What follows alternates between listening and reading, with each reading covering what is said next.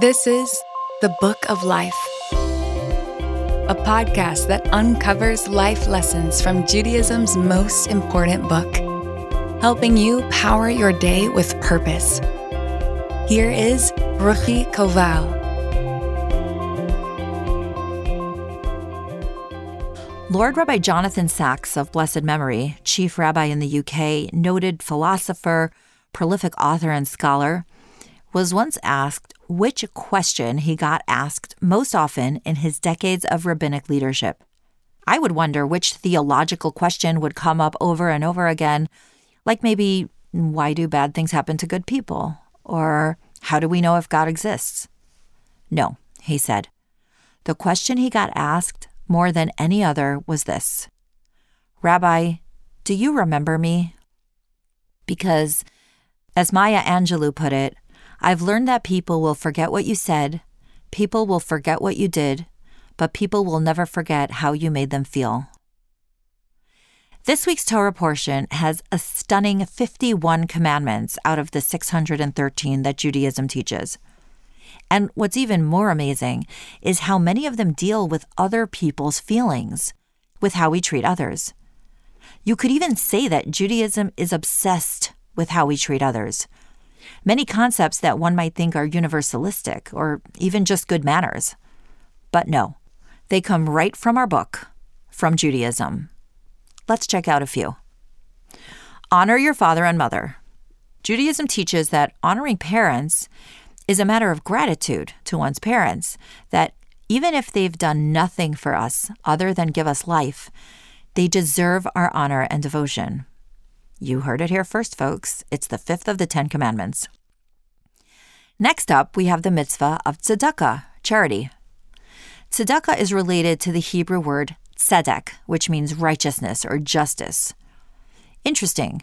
We usually associate the word charity with going above and beyond what is strictly necessary, whereas doing what's right or just seems to be about just doing your duty. Judaism is telling us otherwise. Sharing what you have with those who have less is not an extra nice, saintly thing to do. It's simply your duty as a human being. Judaism teaches that the reason God gives us money is to allocate it responsibly, and that includes looking out for those who have less. Tithing, giving 10%, started right here in the Torah. Just imagine if every human being donated 10% of what they had to charity. We would solve world hunger. The problem is not a scarcity of resources, just a scarcity of sharing. Moving on. The Torah asks us to be honest with our weights and measures. This is both literal, like for instance when my daughter worked in a chocolate store over COVID, and inspectors would come around every few months to make sure the scales were accurate and fair. But it's also true symbolically and metaphorically. Make sure the value system that you have is calibrated appropriately so you're making good decisions with your life. Make sure you're not cutting corners in your business because you know you can get away with it, because probably no one will notice, because anyway the CEO is a millionaire, so it's the least she can do. That's not kosher. Here's another mind-blowing Jewish teaching. Don't hold the wages of your workers overnight. That means if you have a gardener, a babysitter, a housekeeper, unless you have another agreed-upon arrangement, pay them that day. It's unfair and unpleasant for your worker to have to ask you or remind you to pay them. We're not allowed to cause others pain in that way. It's considered a form of oppression. I think back to when I used to babysit as a teen, and sometimes the parents didn't have cash, and they'd say, "Remind me next time that I owe you $20. Oh, Judaism educates us that that is an unjust way to do business. Thankfully, we have electronic payment systems now that make this type of sensitivity even easier to practice. Following in this amazing lineup, the Torah then tells us not to put a stumbling block in front of the blind. This means not to create an obstacle for someone that they're unable to perceive, like giving someone bad advice or guiding them incorrectly. It means reminding yourself to put the other person's best interests first, ahead of your own, and to consider a situation from their perspective, not yours. How often does it happen in families, in businesses, that people give others advice because it aligns with their own agenda? Fortunately, the Torah is there to adjust our viewpoint, reminding us that others rely on our wisdom and that it's unethical to act selfishly in these areas. Next, we have a truly insightful teaching about judgment. With righteousness shall you judge your friend. This is a lesson to judge others favorably and to give the benefit of the doubt.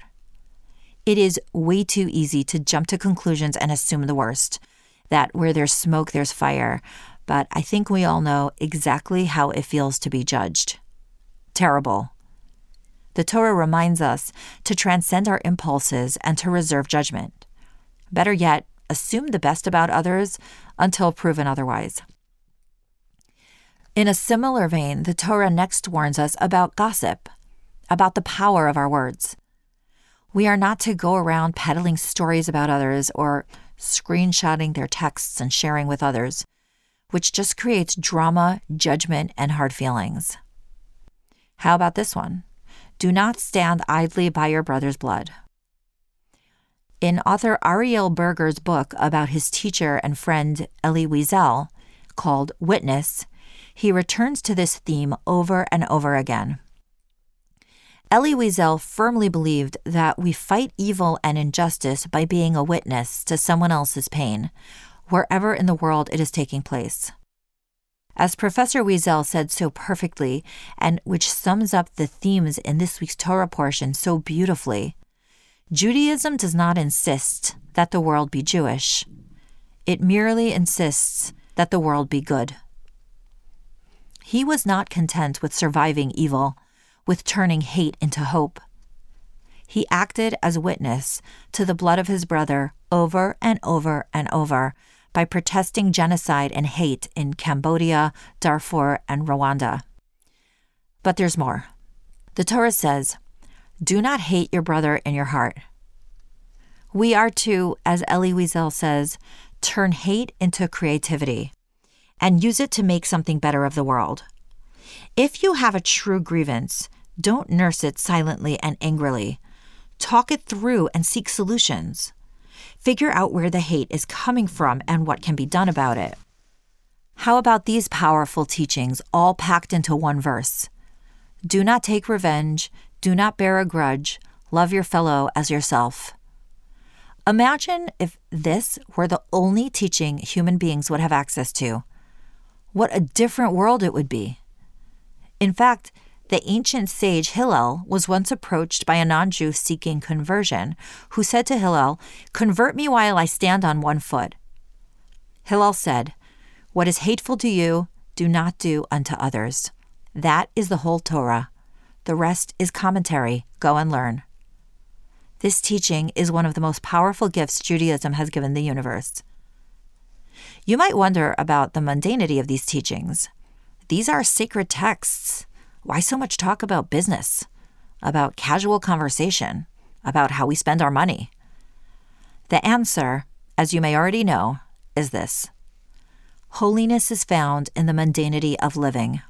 Solitude, communion with nature, prayer and meditation are all beautiful and holy, but how do we actually become our holiest selves? It is, as Judaism demonstrates over and over, exactly and precisely in the messiness of living.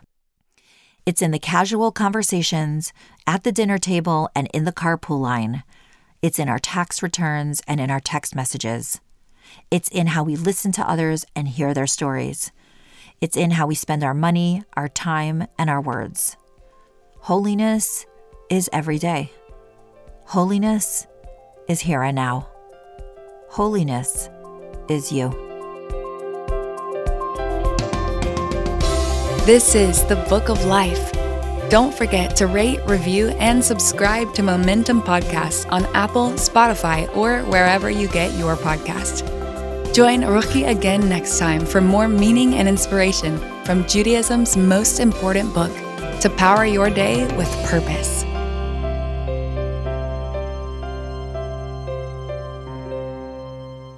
You're listening to a Momentum podcast.